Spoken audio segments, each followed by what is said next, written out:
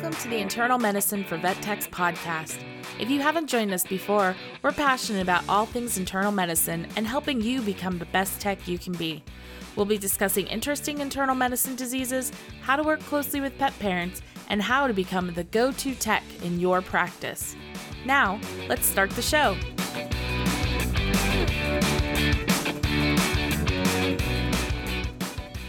Welcome back, everyone. I'm so excited that we are here for another wonderful episode of the Internal Medicine for Vet Techs podcast. Thank you for listening and making a commitment to your learning. We hope you guys are all doing well and you are nice and safe and healthy because, you know, we still have to talk about that. Hopefully not so much anymore soon, but anyways. Well, that mental health kind of falls into that too. That is very true. It's been a very weird time. Yeah, I was gonna say mental health is definitely a thing now, and we'll talk about that in a few more episodes. We have some plans, but we are your hosts. I am Yvonne Brandenburg, and I am joined every week by the lovely Jordan Porter. Hello, hello. Hello. Because who wouldn't want to talk to me every week?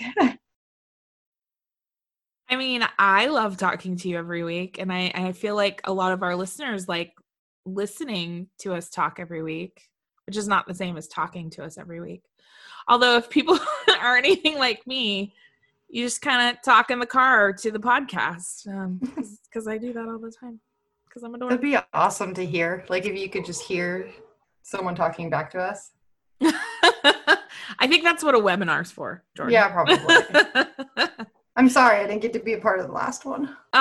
It's okay. Speaking of, may as well just jump right into that one. So we did do our first webinar last week, which, oh my God. Thank you to everyone who actually ended up being there. I think we sent out an email and I put something on our Facebook book, but oh my God. So we use Zoom, which honestly, Jordan and I use every week to record our podcast. So every week, never have a problem. Never a problem. Other than when I forget to like connect my microphone. Right. But that's not a big thing. I mean, it is a big thing, but it's not like it's fixable. Yeah, it was easy. Yeah. And that day I had used Zoom a couple of times to try things out. No problem. I jump on I got there early, guys. I swear I was there early. I got there. So it was supposed to start at 5 here. I got there at 4:50 and I log in and I always test my audio. So I test my speaker and I test my microphone every single time because I'm paranoid because I don't want to just automatically connect because things happen. Well, so I'm testing and I can't hear the speaker at all. And I ran through every single speaker listed. I could not hear the ringtone because that's what that always asks for. And so I was like, oh my God. So I close out of Zoom. I open it back up, try again, same thing. And I was like, okay. Well, at this point, it's probably like 4 minutes till. Yeah, I was getting panic texts from you. Yes. Yeah, poor Jordan. She's like driving home after having heat stroke walking. Yeah, my heat stroke dog. That was a police dog. Oh, right. So poor Jordan thought she was going to be off on time. Ends up like, I don't know, 3 hours later than normal or something. I thought I was going to be off early at like 4:30 and like I literally had my stuff on and I was like, all right, I'm going to go. And then the dog like walks through the door. So then I end up staying like, 3 hours late. Yeah, and I was like, it was 3 hours. It was definitely 3 hours. Poor Jordan. That's not typical like vet med for you. Like, right? You have plans? Yeah. Yeah. So poor Jordan's getting panic texts from me where I'm cursing that nothing is working. I had to shut down my computer. I rebooted it. Of course, because of that, there were updates that needed to happen. So it took longer than normal to boot up. And I'm panicking at this point because poor Jordan can't do anything because she's driving. And I was just like, oh my dear God. Yeah, it's not like I could even like step in and be like, so we're starting. Right. Anyways, needless to say, I ended up finally being able to get in by calling with my cell phone to log in. I was able to use my computer for the presentation, but all of the audio was through my phone, which is not the best quality when you're trying to do a webinar lecture-y kind of thing. Yeah. So anyways, I sincerely apologize for that, because there were people waiting and you probably thought I just didn't show up, which I swear I was there and I apologize. But I was able to record the audio with the computer, because my microphone worked. So I was able to record with the computer.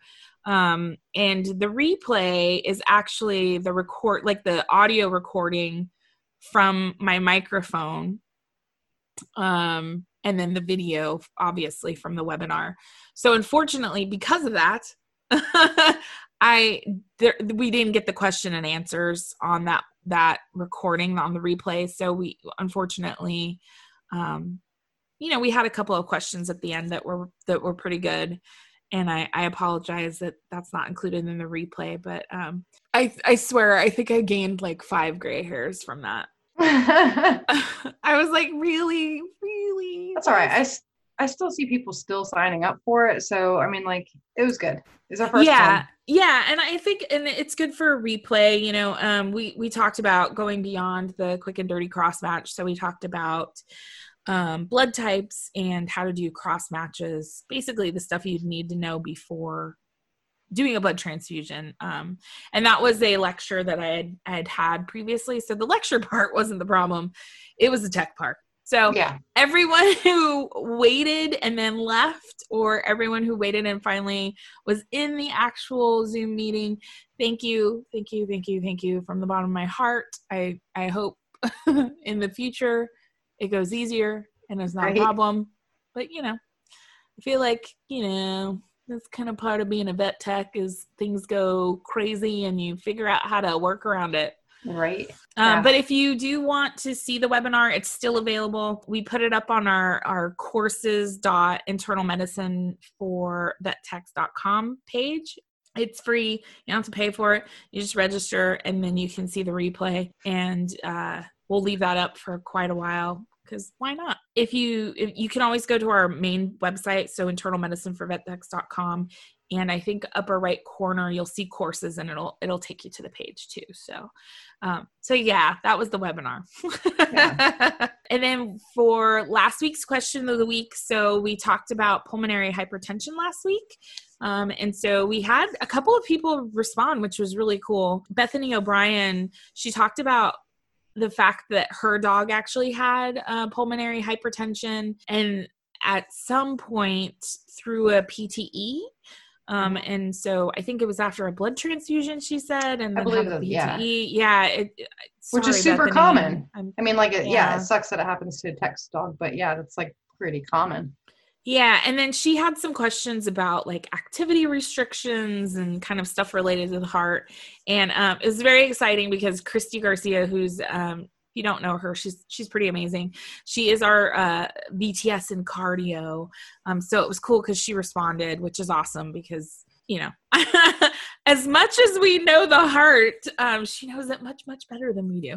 She also seemed to be a little thrilled that we both said we would choose cardio next. Yes. Yeah. I loved her little post in our Facebook group. It was awesome. So she shouted us out after our shout out for her. I know she's like our other like best friend on the page. Plus she's been shouting us out a lot on Instagram too. So Aww. But Laura Roswell discussed a pulmonary hypertension case with which like the dog had heartworm disease, which again we had discussed in our episode. But it's just crazy because heartworm disease is not known to occur super often in the UK. So it's pretty cool. Yeah, it sucks for the dog, but it's a cool case. Yeah, and I think she said too, like the dog didn't have a history of travel, so it's it had only been in the UK. So like, of course, I'm sure another dog from not the UK, right? Yeah, seriously, from here, it's fine. Yeah, yeah, it's probably from the South. Yeah, exactly. I was gonna say not so much from California because we again the only heartworm positive cases I've seen have been animals rescued from other places or Yeah, you know. no, it's totally from Yeah. the Southeast where I am. Like, Exactly. my bad. Right. Thanks, Jordan. It's all No, your no. fault. Just Completely my fault. And then we had our new member welcome post, which we're trying to do every week because we do have quite a few people every week joining the Facebook group, which thank you very much for that. Thanks for referring people there. Tanya Bates, who's one of our members, she's been in for a little bit. She was the first one to actually welcome the new members to the group, which was awesome. And she's very She's so sweet and because she always like brags about how great we are. I know. And I'm like, that's fine. Go ahead, Tanya. Right? We like exactly. it. We didn't force her to say that. She said that on her own. Right. No paid endorsement for that. Right. Yeah, we should send a sticker to Tanya. I know. We'll have to talk about that. And then this is really cool, but Matthew, I think it's Dymek. I'm sorry. I'm horrible with the last names. Good Lord. He is a vet nurse actually in Malta. And I had to Google where Malta is. I was like, I don't know where this is. So it's an island in the Mediterranean. Oh, how beautiful. Yeah. I was like, what? You're in Malta? I'm going to go visit you guys. Right? So, hi, Matthew. Thank you for saying hi in your post. It's very cool. If your clinic wants to pay for us to come out and visit you guys, we definitely will. We're welcome to do some CE in your clinic. Yeah, exactly. Cool. We can do in clinic CE in the Mediterranean. Right? I mean, it's fine. It's fine. Oh, wait, we can't right now, though. Right. Maybe in a couple months. Yeah. That, and I have to get my passport situation dealt with. It's a whole thing. Either way, we can plan it out, Matthew. Just let us know when. We'll make it happen. We'll figure it out. And then speaking of international places. Right? You want to do this one? Come on, you can do it. Lorena Benman is a third-year vet tech student in Queensland, Australia, and has been referred to us by her tutor, which was crazy to me. As part of their like small animal internal medicine rotation, since they can't go to places and do their hands-on stuff, they actually listen to our episodes in class. Said during class, and I was like, you mean like during the time, like you're at home and it's during that time, or like legit in the classroom? I don't even know, but I was just like, what? I know. Insert like brain explosion emoji. Like, I don't. She didn't tell us who the person was, so whoever you are that referred us, like, thank you so much, because she said it was a small animal internal medicine tech or nurse. I think it's nurse in Australia. Yes. And I was just like, oh what? So thank you. It's crazy. I know. I was super excited to read that. I'm pretty sure I responded almost instantly, and I was like, holy crap. I was like, what? I know. There was a whole conversation back and forth, which was really funny. But yeah, that was really cool. And my husband was like, say what? And I was like, yeah, apparently people think we're cool and know things. Right? Who knew? I mean, we read a lot. So we do. We know how to research. You think we're funny. So, I mean, it's Shut just up. like... Dude, did you just like call me out on that? That's not cool. Okay, so I have to tell you what this is. God, I hate you right now. I mean, I don't, but I do. So this is in reference to, we were just talking before we started recording about the fact that I always listen to our podcast in the car on the way to work, because I need to make sure weird things don't happen. And it's funny because sometimes I forget what we talk about. But what Jordan's referring to is the fact that I just laugh at the same time sometimes as I laugh during the podcast. And I realize I'm really laughy and giggly during the podcast. And yeah, anyways. Thanks, I mean, Jordan. people still listen to us, so I think they find it. Thanks. like, oh, she's not horrible. No. I'm just saying people are probably laughing along with us. They're not laughing at us. I mean, if they laugh at us, that's totally fine too. Yeah, as long as you keep listening, that's cool. Keep listening. Keep sending us to your friends. It's fine. Yeah, exactly. Anyway, you want to give us an update on your Princess Pumpkin Doodle? Yes. So some of you guys may have seen it on the post that I had done. This is the internal medicine nerd in me. I was like, let's just do this as a case study. So she had some GI stuff, and I ended up scoping her. We just did an upper GI scope and got biopsies. Unfortunately, it came back as small cell lymphoma. So, well, which, I mean, honestly, that's kind of what I was worried about, but I was just freaking out that it could be large cell lymphoma. Right. So I am very, very happy that it's small cell lymphoma. And I think I mentioned it last episode that she was like dunking her feet into the water. That for the most part has stopped. I think that was mostly drug induced. We started prednisone and chlorambucil last week. She's very pretty right now. She's obsessed with water. So my husband and I have given in to her, and she's allowed to drink from the faucet in the bathroom, which we've been trying to discourage her from since we moved in here, but she loves it. And we're like, you have cancer, you can have water. Right. All the rules go out the window. Yeah. Like all the rules are like, it's fine. Drink out of the faucet. Yeah. But yeah, she's actually, it's crazy because we started, so it's pred chlorambucil on Dancitron, and I did give her some mirtazapine the last couple of days just because she wasn't eating great, and I was like, better living through pharmacology.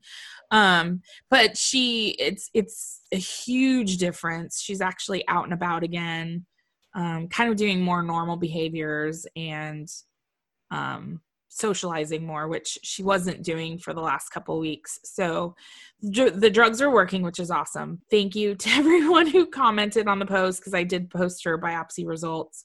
But she's doing better, and I will post a picture, but I am using the journal because unfortunately the chlorambucil is every other day, and I can't remember that. Oh, I would never remember every other day. I was like, what? You can't do like.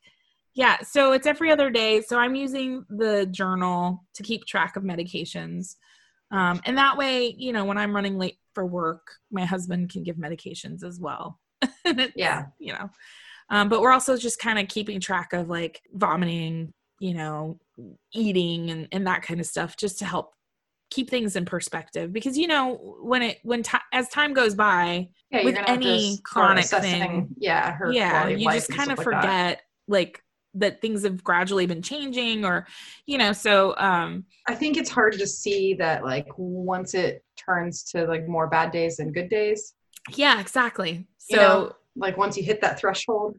Yeah. And I mean, honestly, like it's one of those things where I noticed the last month before we took her in that her behavior had changed, but it really hit me in the last couple of days how much her behavior had changed and how I didn't notice it. So we're definitely, I told my husband we were going to use the journal, and I was like, I feel stupid for using the journal. And he was like, why? That's why you made it. And I went, oh yeah, that is why we made it. Yeah. So I'll be using it, which is kind of nice to have that as a reference. Right. I was like, oh. So now you can be your own like advocate for it. You're like, I'll just post like updates. Yeah. And then, we did have Maxine Curley. She shared one of our episodes, so we definitely want to give her a shout out and say thank you. She's a Royal Canin manager. Yeah, I think she's a manager. She was in clinic, and now she's working at Royal Canin, which good for her. Yeah, right. Getting off the floor. That's a retirement for a vet tech. It's just, yeah. So, and she's very sweet. She reached out to us, and we've been having some conversations with her. So, but and then we also have like a bunch of other cool stuff in the works here. So we did a poll to hear what you guys wanted us to put out there more of.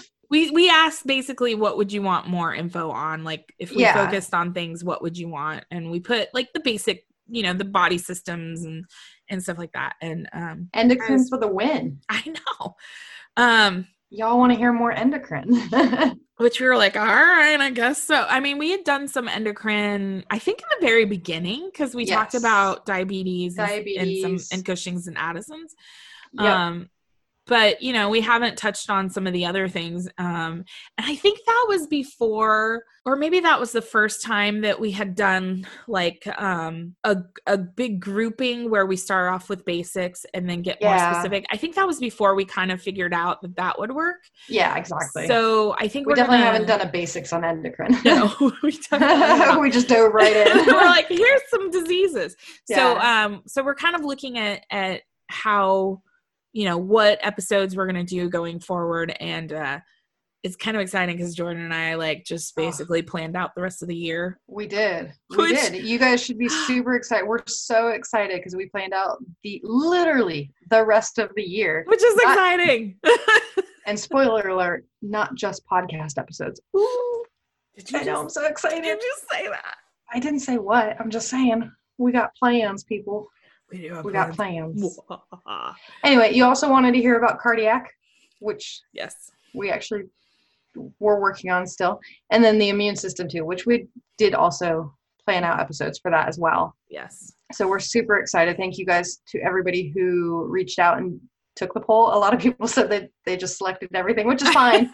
Totally cool, because now we have a general sense that like everybody wants to hear more of everything, which is totally cool. There's so many things to talk about.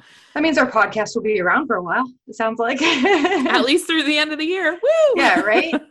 Yeah. So thank you to everybody who reached out and shared the episodes and replied to our poll and reached out about Princess Pumpkin and everything. We appreciate all of our listeners. It's actually really cool and like kind of humbling. Yeah, it's crazy it's good to know that Jordan and I are not total anomalies. That there's a lot of hashtag I am nerd out there, and that, you know, it's one of those, you're upping your game, right? You're not just sitting there saying, oh, I don't know about it and I don't care.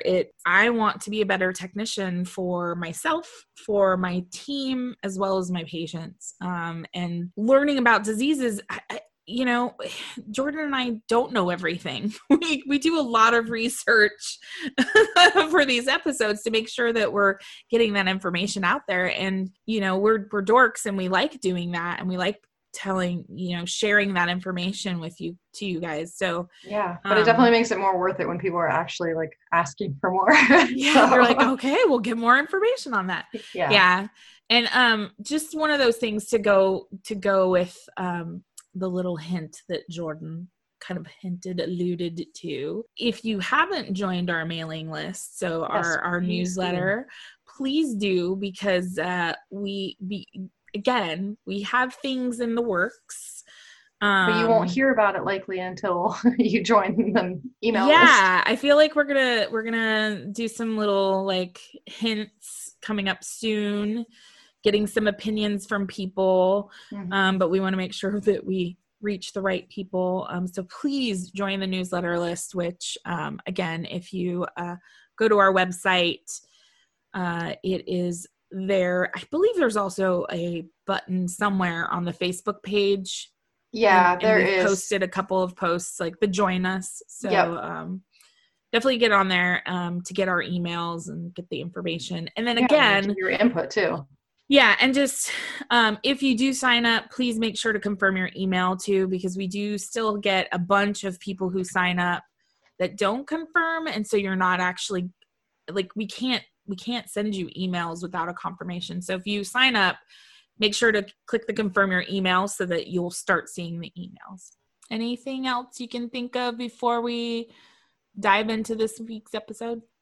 Let's do it. I'm good. All right. Whoop, whoop. All right. So this week we are discussing collapsing trachea, or tracheobronchial malacia. Sounds so fancy. Right. So this was the episode that I kind of researched. So there were a couple of references that I used. So one of the ones that I used quite a lot was the Journal of Small Animal Practice, which it's a great article, tons of information. I tried to distill a lot of it down for us. And then there's also like the VIN, Veterinary Partner. And I believe I also went to the ACVS, which is the American College for Veterinary Surgeons. They have a tracheal collapse page, so that's definitely something as well. So there's a couple of different references for this episode, and we'll share that at the end, of course. So basically the definition of this disease is the trachea, which is known as the windpipe, in case you don't know what the trachea is. But basically, the trachea goes from the back of your throat down through your neck into the chest cavity, and then goes to your bronchioles, and the lungs. Well, in order for the tube that goes through your neck and your chest cavity, in order for that not to be flat and not work appropriately, there's cartilage rings in there. If you've ever seen the trachea, so either in surgery or if you give your dog the trachea chews, which creeps me out, you can actually see it, and you can see the cartilage rings that go around it, and that helps support the structure. Well, what can happen is, so it's called glycosaminoglycan. What happens is that there's a reduced amount of it. So what happens is that the cartilage actually gets really soft. And instead of keeping that rigid shape, it just kind of loses its shape, which causes the trachea to flatten out. And it usually is in the dorsal ventral area that kind of flattens, so front to back rather than sides. And then that causes the tracheal membrane to be really loose and squishes. So if you think of like a tube and like again, I think of garden hoses for everything. If you see it, like, normally it's nice and rigid, but then it gets flat and squished and then things don't flow through it. So that is collapsing trachea. The actual softening of the cartilage, the issue is you can have a focused area where there's just some flattening and collapse of the trachea, or you can have a generalized softening or bronchomalacia or tracheomalacia, which is softening across the trachea, and also potentially main stem bronchi or lower bronchioles, which a lot harder to manage when it's lower. Yeah, trachea we can do things about, really, but bronchi and bronchioles, like, we can't. There's no way for us to support them. We'll talk about how we do that in a minute, but unfortunately, with interventional practices, we can't support that. So it is medical management for this. So basically the tracheal rings are what has that cartilage. Within the cartilage, what happens is it's weird. So what happens is the matrix, so the cartilage matrix, the foundation of it gets reduced. There's structural changes to that, which also leads to less water content in the trachea, which makes it, instead of being nice and flexible and doing what it needs to do, it becomes rigid.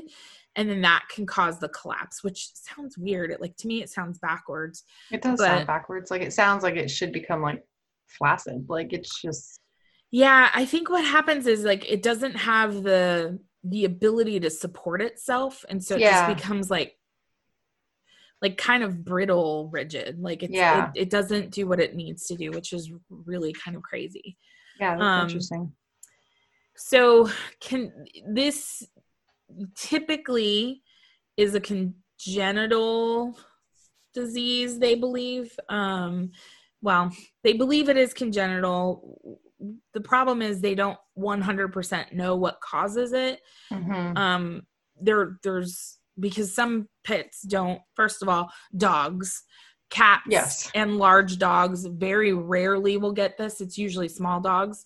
And they see that about 25% of the dogs that have collapsing trachea in their lifetime actually started showing signs of it before the age of 6 months. Or by 6 months. Yeah. So that really supports the fact that it's probably congenital, which is crazy. Yeah. I was like, 6 months and you're already dealing with it? Like, how much does that suck? Right? I imagine, luckily that's only 25%. I imagine as dogs get older, though, it does just kind of degrade, and that could be like, it just congenitally like weakens over time. Yeah. So part of the problem is, we kind of talked about this. I can't remember what episode it was, but it was the episode where we were talking about respiratory bronchitis and stuff like that.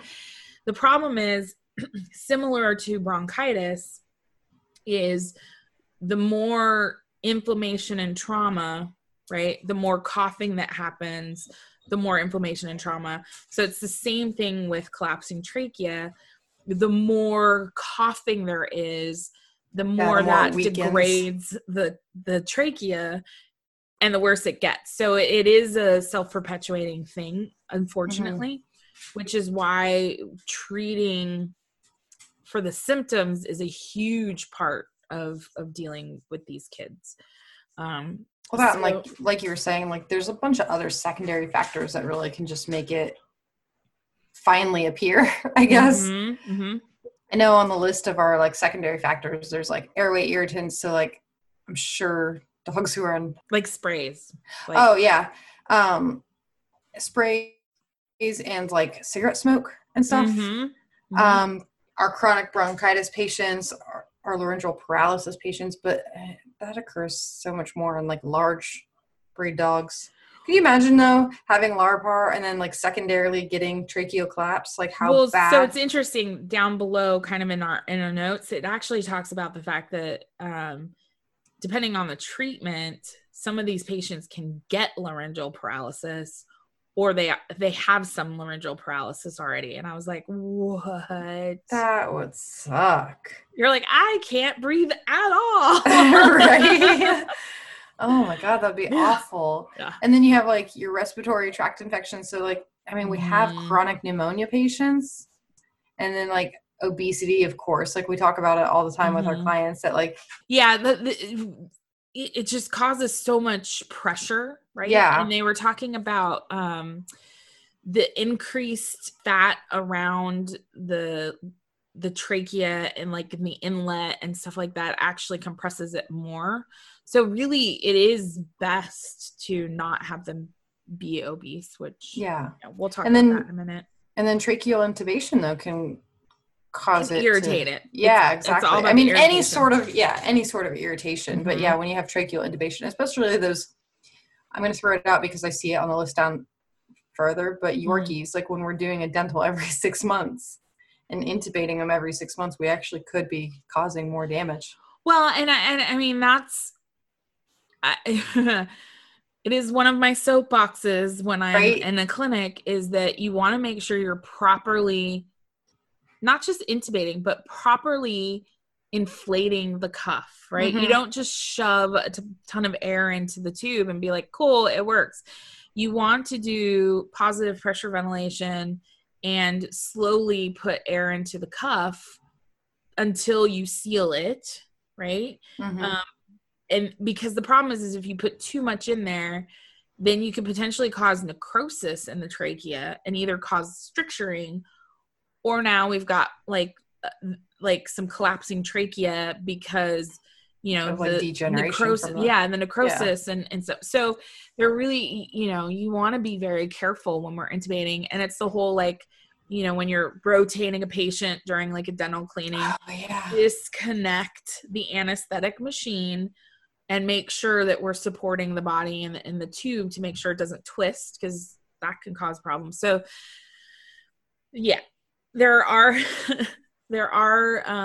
tech induced error things that can cause tracheal issues. So yeah, exactly. And not specifically like instant damage, but just trauma.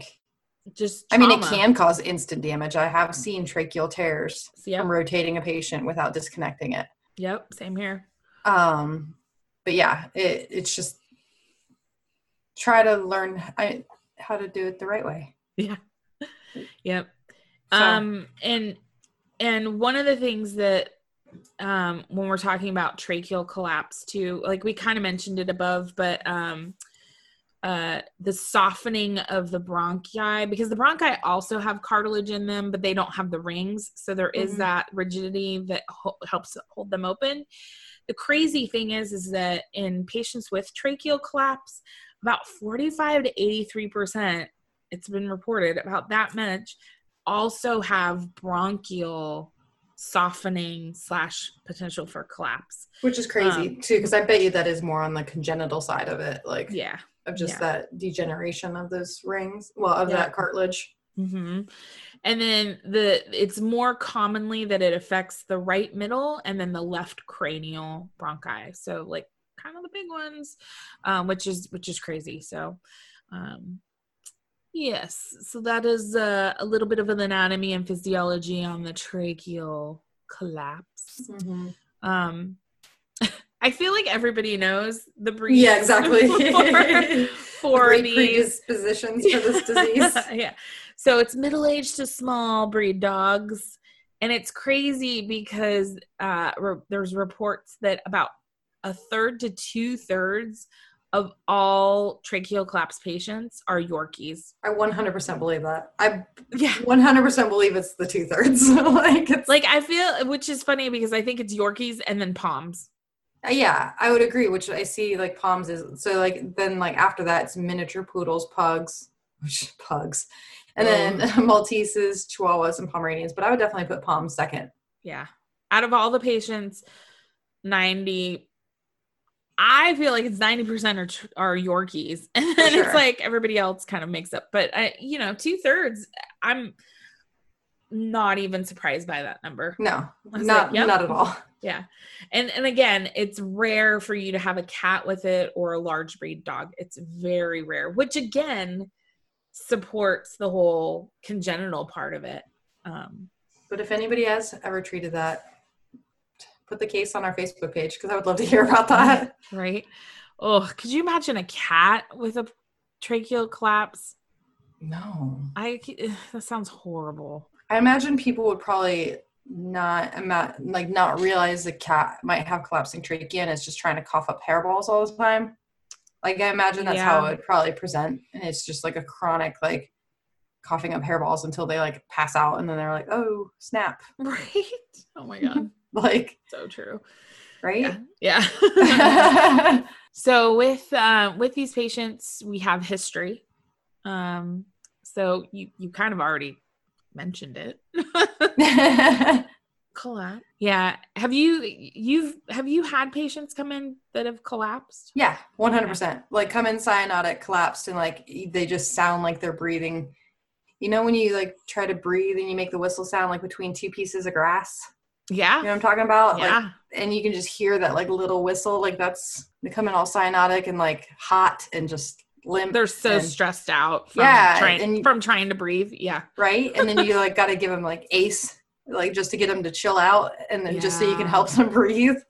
But I'm definitely not knocking them because I would probably be losing my cool if I couldn't breathe. Right. Yeah. And it's that thing where they get so worked up, they make it worse. Oh, definitely. Like all that like inflammation just from trying to breathe hard and like trying so hard to breathe. And then you get the mucus in there, and then you get the coughing, and like, it's kind of like how I feel like when I have to cough and I'm wearing my mask and I'm like, I'm breathing in all my air and I just like can't breathe, and I'm just and it's like there's that distinctive like honking cough, right? Yeah.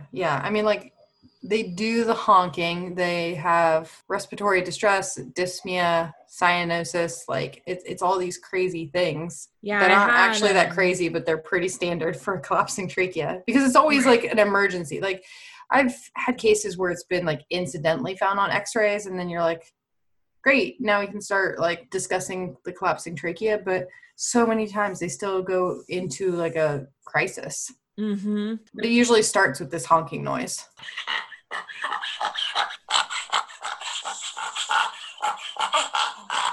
Yeah, perfect honking noise. That patient, he's horrible collapsing trachea. Unfortunately, the owners don't have a lot of funds. So we can't, we've talked to them about doing interventional stuff, but they don't have the funds for it because it is expensive to do, like a stenting for him. But he came to us because he was at his primary vet. And because I love him to death. He's a spaz, but he was in a kennel at the primary vet waiting for a dental cleaning or something along those lines. And he got so stressed and worked out, he actually collapsed there, and they had to intubate him. And so he came to us for interventional, but we were like, wait a second. We haven't done the medical management yet. Yeah, exactly. And so, you know, we've done a lot of stuff with him, and it turned out he's actually Cushingoid as well. Shocker. So we were like, well, you also have Cushing's, so let's treat that, because the Cushing's makes you pant more, which causes, you know, an issue, and you've gained weight because you're Cushingoid, and blah, blah, blah. So it's just this whole thing. But, you know, every time he comes in, like, you can hear him walk through the door. Like, he's probably the worst collapsing trachea dog I've ever heard. And we've done quite a few stents in our clinic. But that goose honking sound is so incredibly classic for a collapsing trachea pet. Like, it's one of those things where you just hear it and you're like, oh, you have a collapsing trachea. Right. It's like the LARPAR sound. Like, exactly. Yep. It sucks for these patients too, because like the triggers are like excitement or stress or exercise or eating or like anything, like normal living activities. Life. Yeah, exactly. Yes.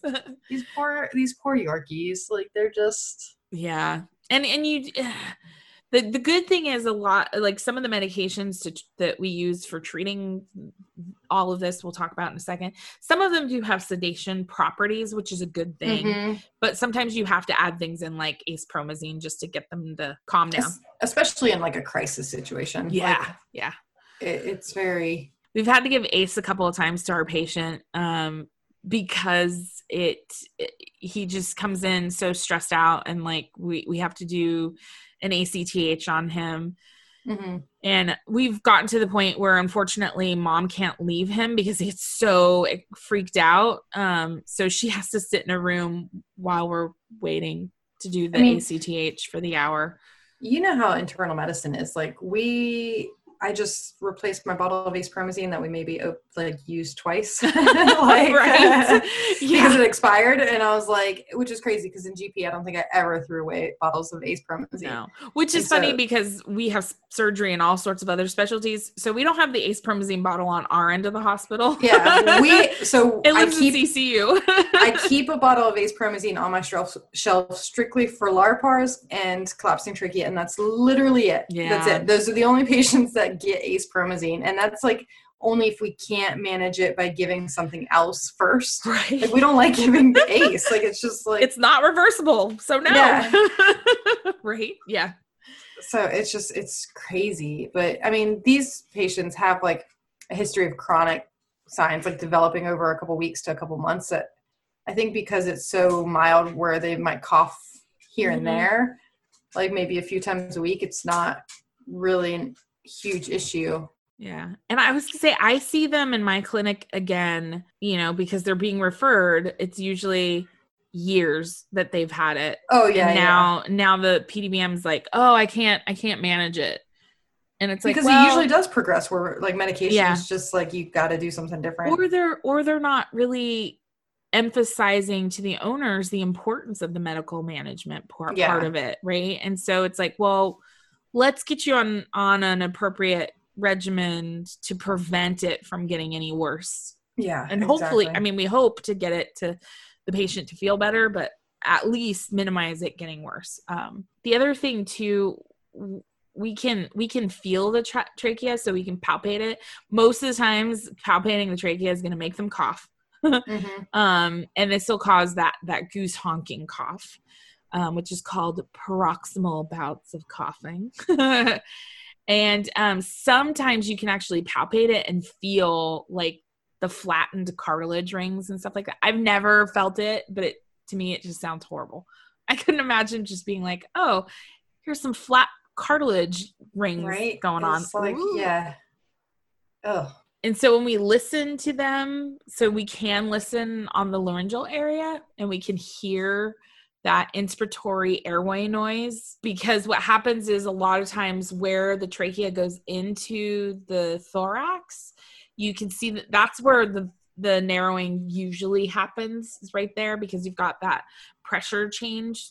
And so a lot of times you can hear that stridorous inspiratory sound right at the thoracic inlet because of everything. I know. Well, and sometimes like if you're listening though too, you can hear like that click of where it like you can hear it like try to separate, like open and yeah, exactly. Yep. It's a very distinct like click, like a snap of your fingers, like click. The other thing too about, it's really important to listen to their chest cavity as well. So thoracic auscultation, because a lot of times these kids will have concurrent respiratory or cardiac disease. And there was a study that actually showed about 17% of these dogs actually have a heart murmur associated with the mitral valve, whereas only 2% without collapsing trachea have the mitral valve disease. So it's interesting, it's are they associated? We don't know.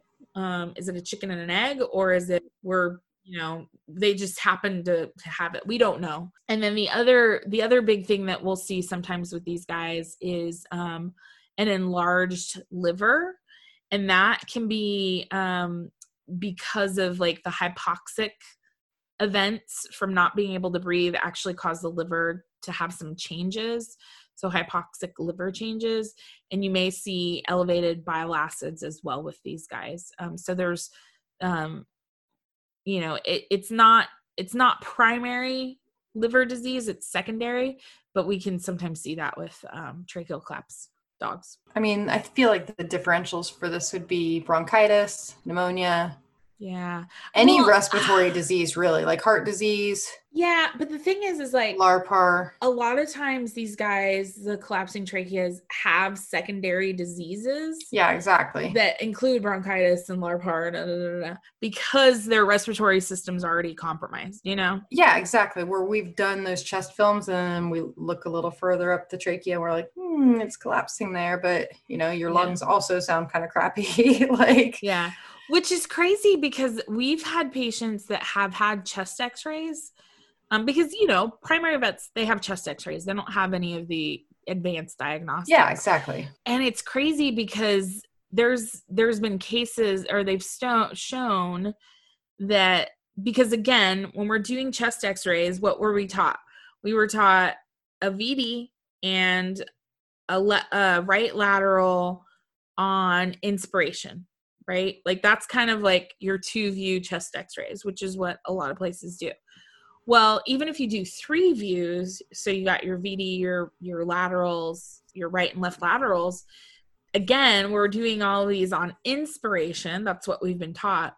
Well, for collapsing trachea, you want to have inspiratory and expiratory x-rays because you can see the changes sometimes on one or the other that you wouldn't normally see, because sometimes x-rays look completely normal on these patients, which is kind of crazy. Yeah, definitely. I mean, because you have to catch it when it's collapsing.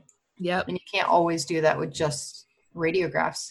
Yeah. We've done bronchoscopy. I've never seen a fluoroscopy for collapsing trachea, but our bronchoscopies are pretty simple. It's like a tracheoscopy because like sometimes we'll go down in the bronchioles, like if we go down into the trachea, we can see it collapse. And if we can get past it effectively enough without causing more inflammation, then we'll look and see if the bronchioles are collapsing as well. But then that's where we have to stop. But that's pretty interesting to see it collapse like on video like that. But I've never done fluoroscopy for...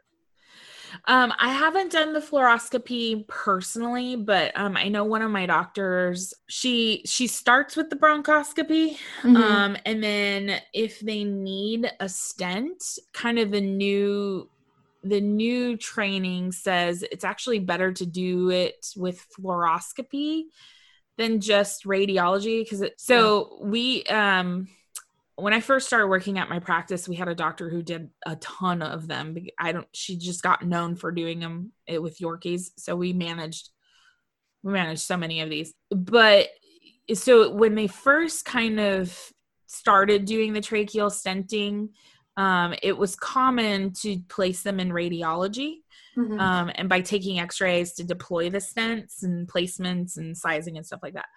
Well, then they started recommending, if you had the option of fluoroscopy, it's better because you can see kind of the dynamic and placement, and they're able to measure a little better for placing the stent, which is interesting because you can see, how big does the trachea get to be able to place it, and exactly where in real time you're deploying that stent versus if you're doing it with x-rays.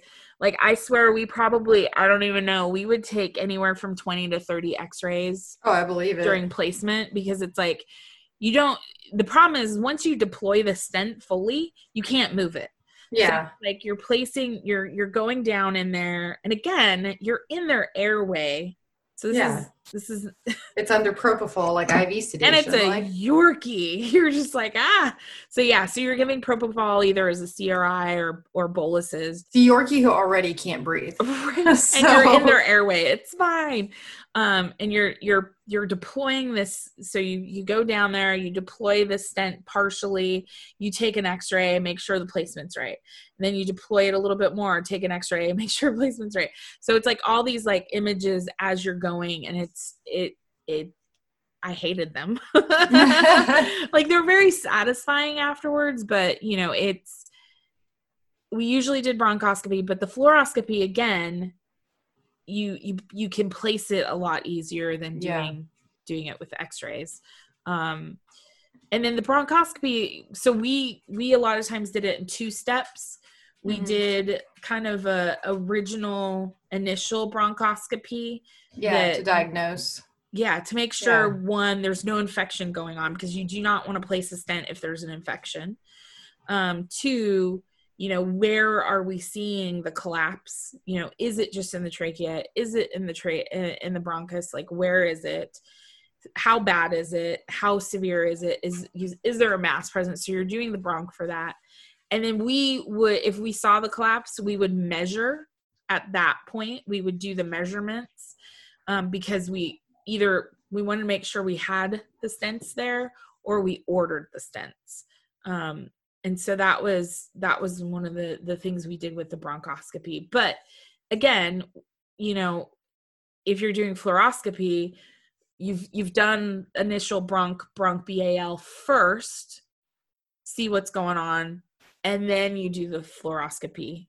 Ideally, again, if a patient's in crisis, sometimes you forego these steps and you just go to placing the stent. But most of the times we can medically manage them, because we told our clients that once we're placing a stent or placing the rings, whichever way we end up doing it, that's not it is a permanent solution, but it's not an end all be all. Like, these patients are still going to have coughing. They're still going to have respiratory issues. They're just going to be able to breathe.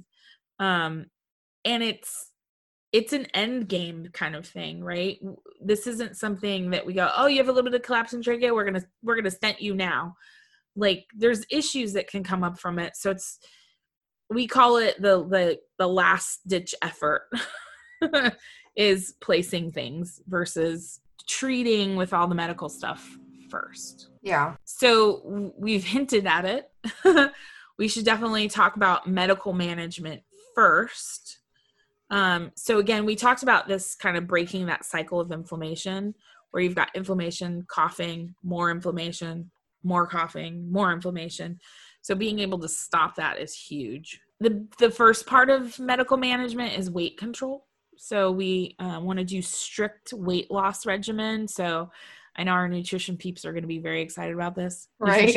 Every pet, every time. Exactly. Because, they can't go on the 10-mile hikes to lose weight. Like, they have to have a strict exercise regimen that's very controlled, because we don't want further coughing and collapse. So a lot of times, unfortunately, these kids have to lose the weight with food versus exercise. Yeah, exactly. Which is harder. Slower. Because and people equate food with love. So me too. It's just what we kind of do, and so we give our pets extra treats because we love them. So this is hard for a lot of our clients because they can't go run. So what do? They give them treats. Yeah, and we tell our clients a lot too, like, not to use collars, but use harnesses instead, just to not pull on those trachea rings and soften them up more. Mm-hmm. So yeah, use of harnesses are pretty, but so many owners nowadays are doing that anyway. And then there's Mm-hmm. several, we talk a lot about trying to reduce the amount of like environmental irritants too. Mm-hmm. So cigarette smoke, essential oil diffusers, the aerosol sprays Mm-hmm.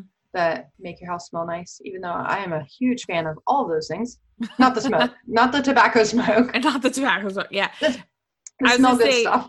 yeah, and for most patients it's fine, but if you've got a respiratory dog or cat, I mean, that is something I think a lot of clients don't think about.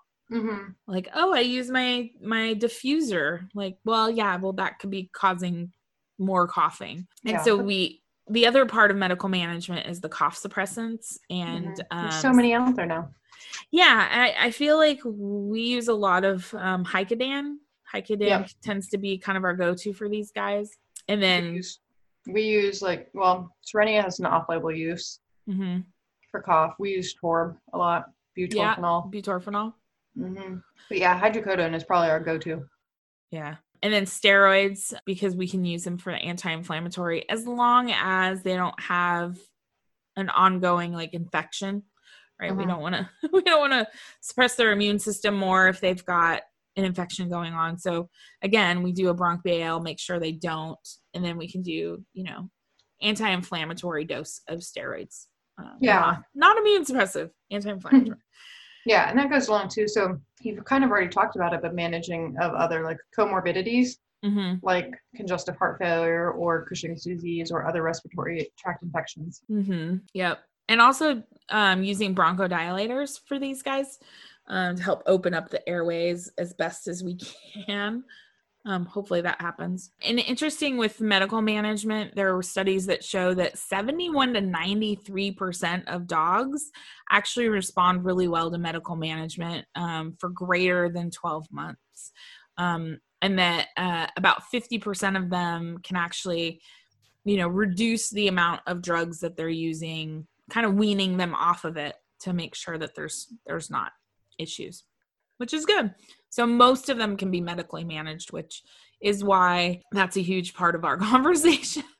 Yeah, that's why we start there. mm-hmm. And we kind of touched on this already, but a severe respiratory distress patient, we need to stabilize them before we can diagnose or evaluate them. So oxygen supplementation, a lot of times we're doing greater than 40% just because they're struggling so hard to get air in, that we want to make sure that anytime they do get air in, that it's a high concentration of oxygen to help them. We want to try to minimize their stress amounts.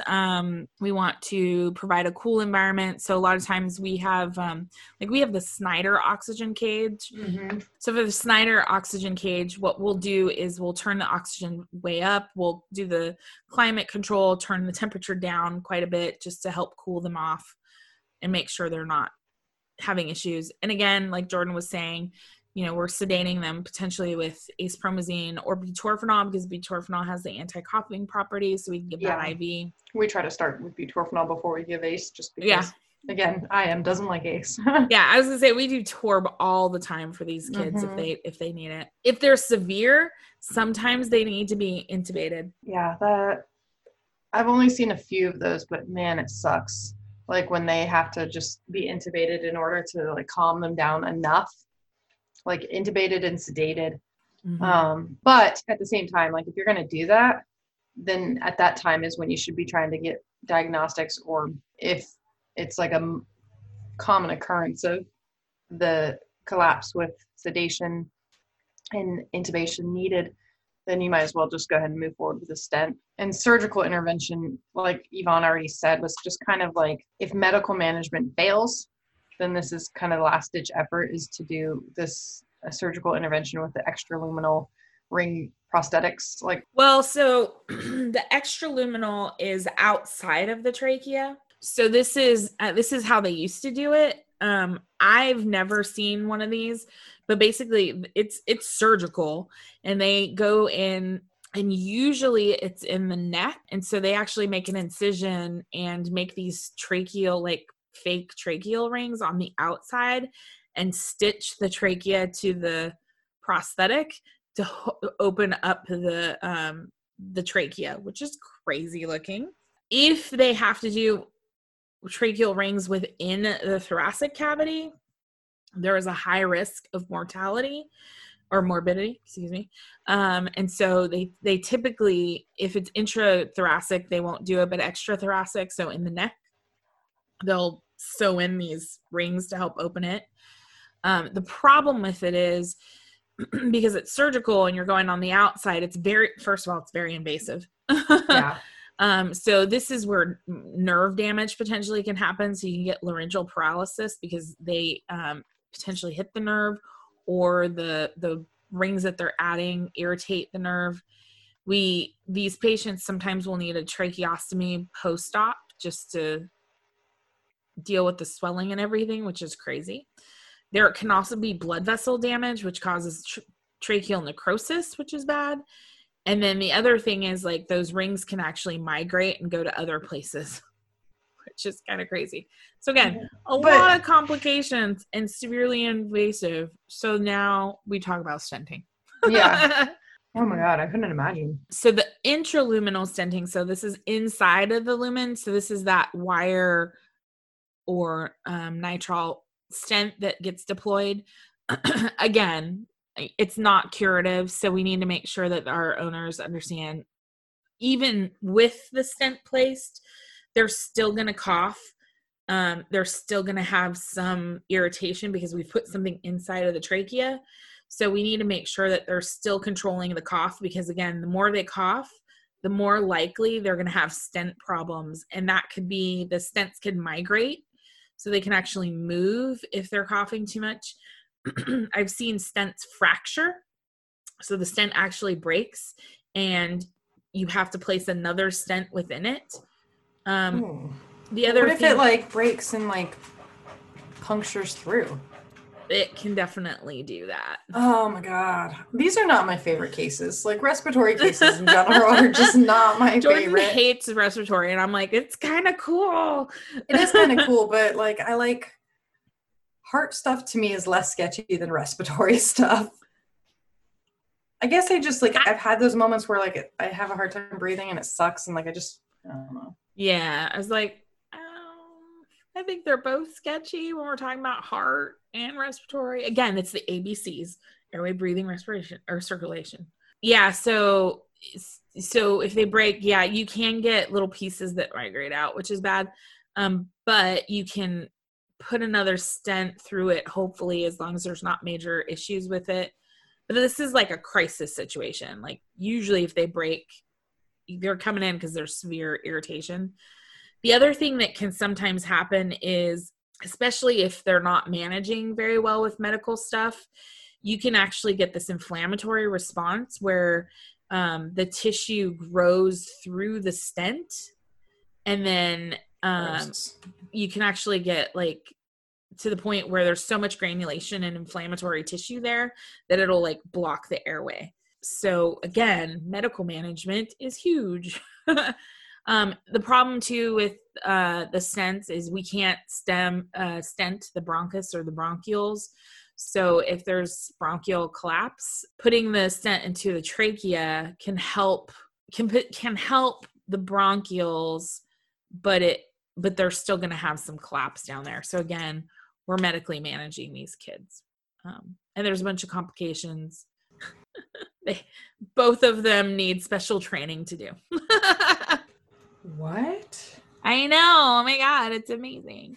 So yeah, so I think with these kids, I mean, the biggest part is going to be in client communication is just discussing medical managing, and not, because I feel like some of these clients say, I don't want to drug my dog. And it's like, you're drugging your dog so that there's less damage caused by all the coughing. So we want to support the clients and let them know, look, by you giving the anti-coughing medication or the anti-inflammatory or whatever it is, you're going to prevent there from being issues, more severe issues in the future. Or, the potential for a stent, which is, depending on where you are, $5,000 to $10,000, depending on your clinic and how much they charge. So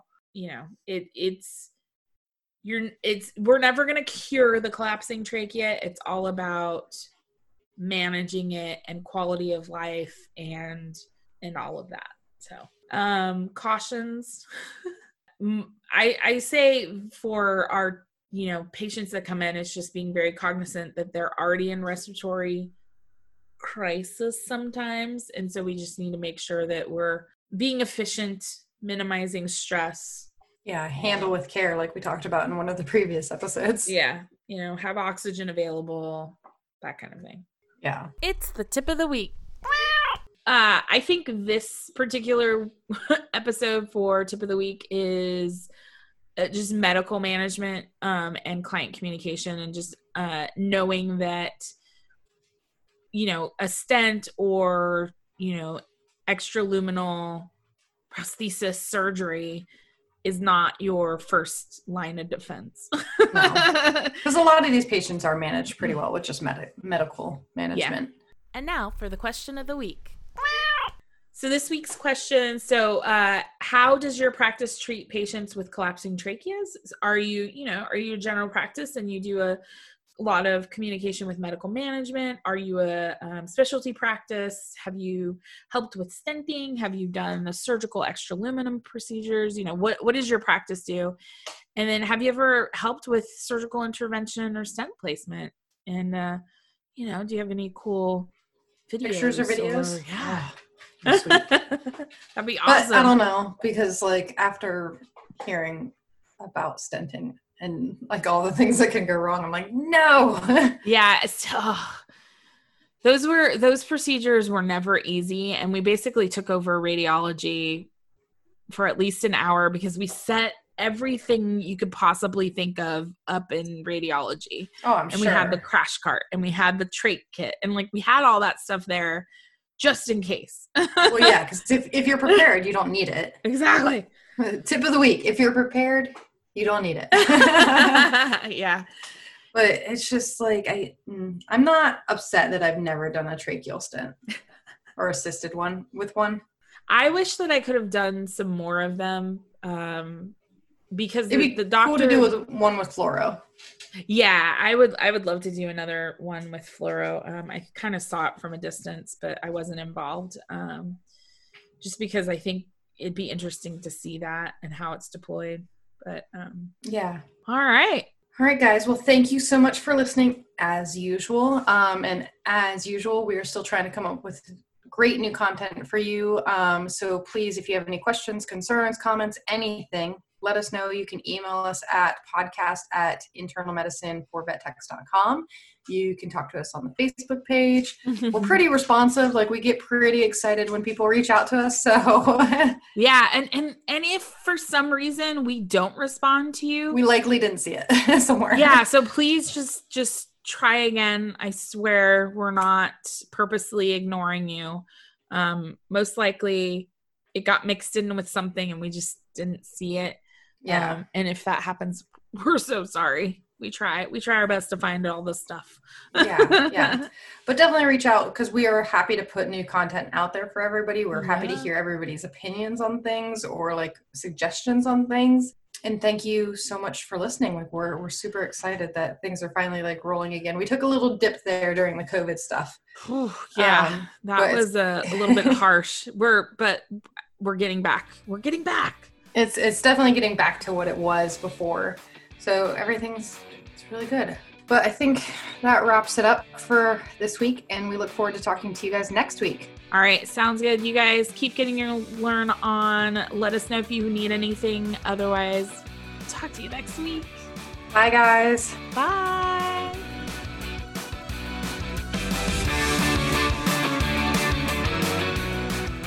Thank you for listening to today's episode of the Internal Medicine for Vet Techs podcast. If you like what you heard, we'd love for you to share with someone you think might enjoy the podcast.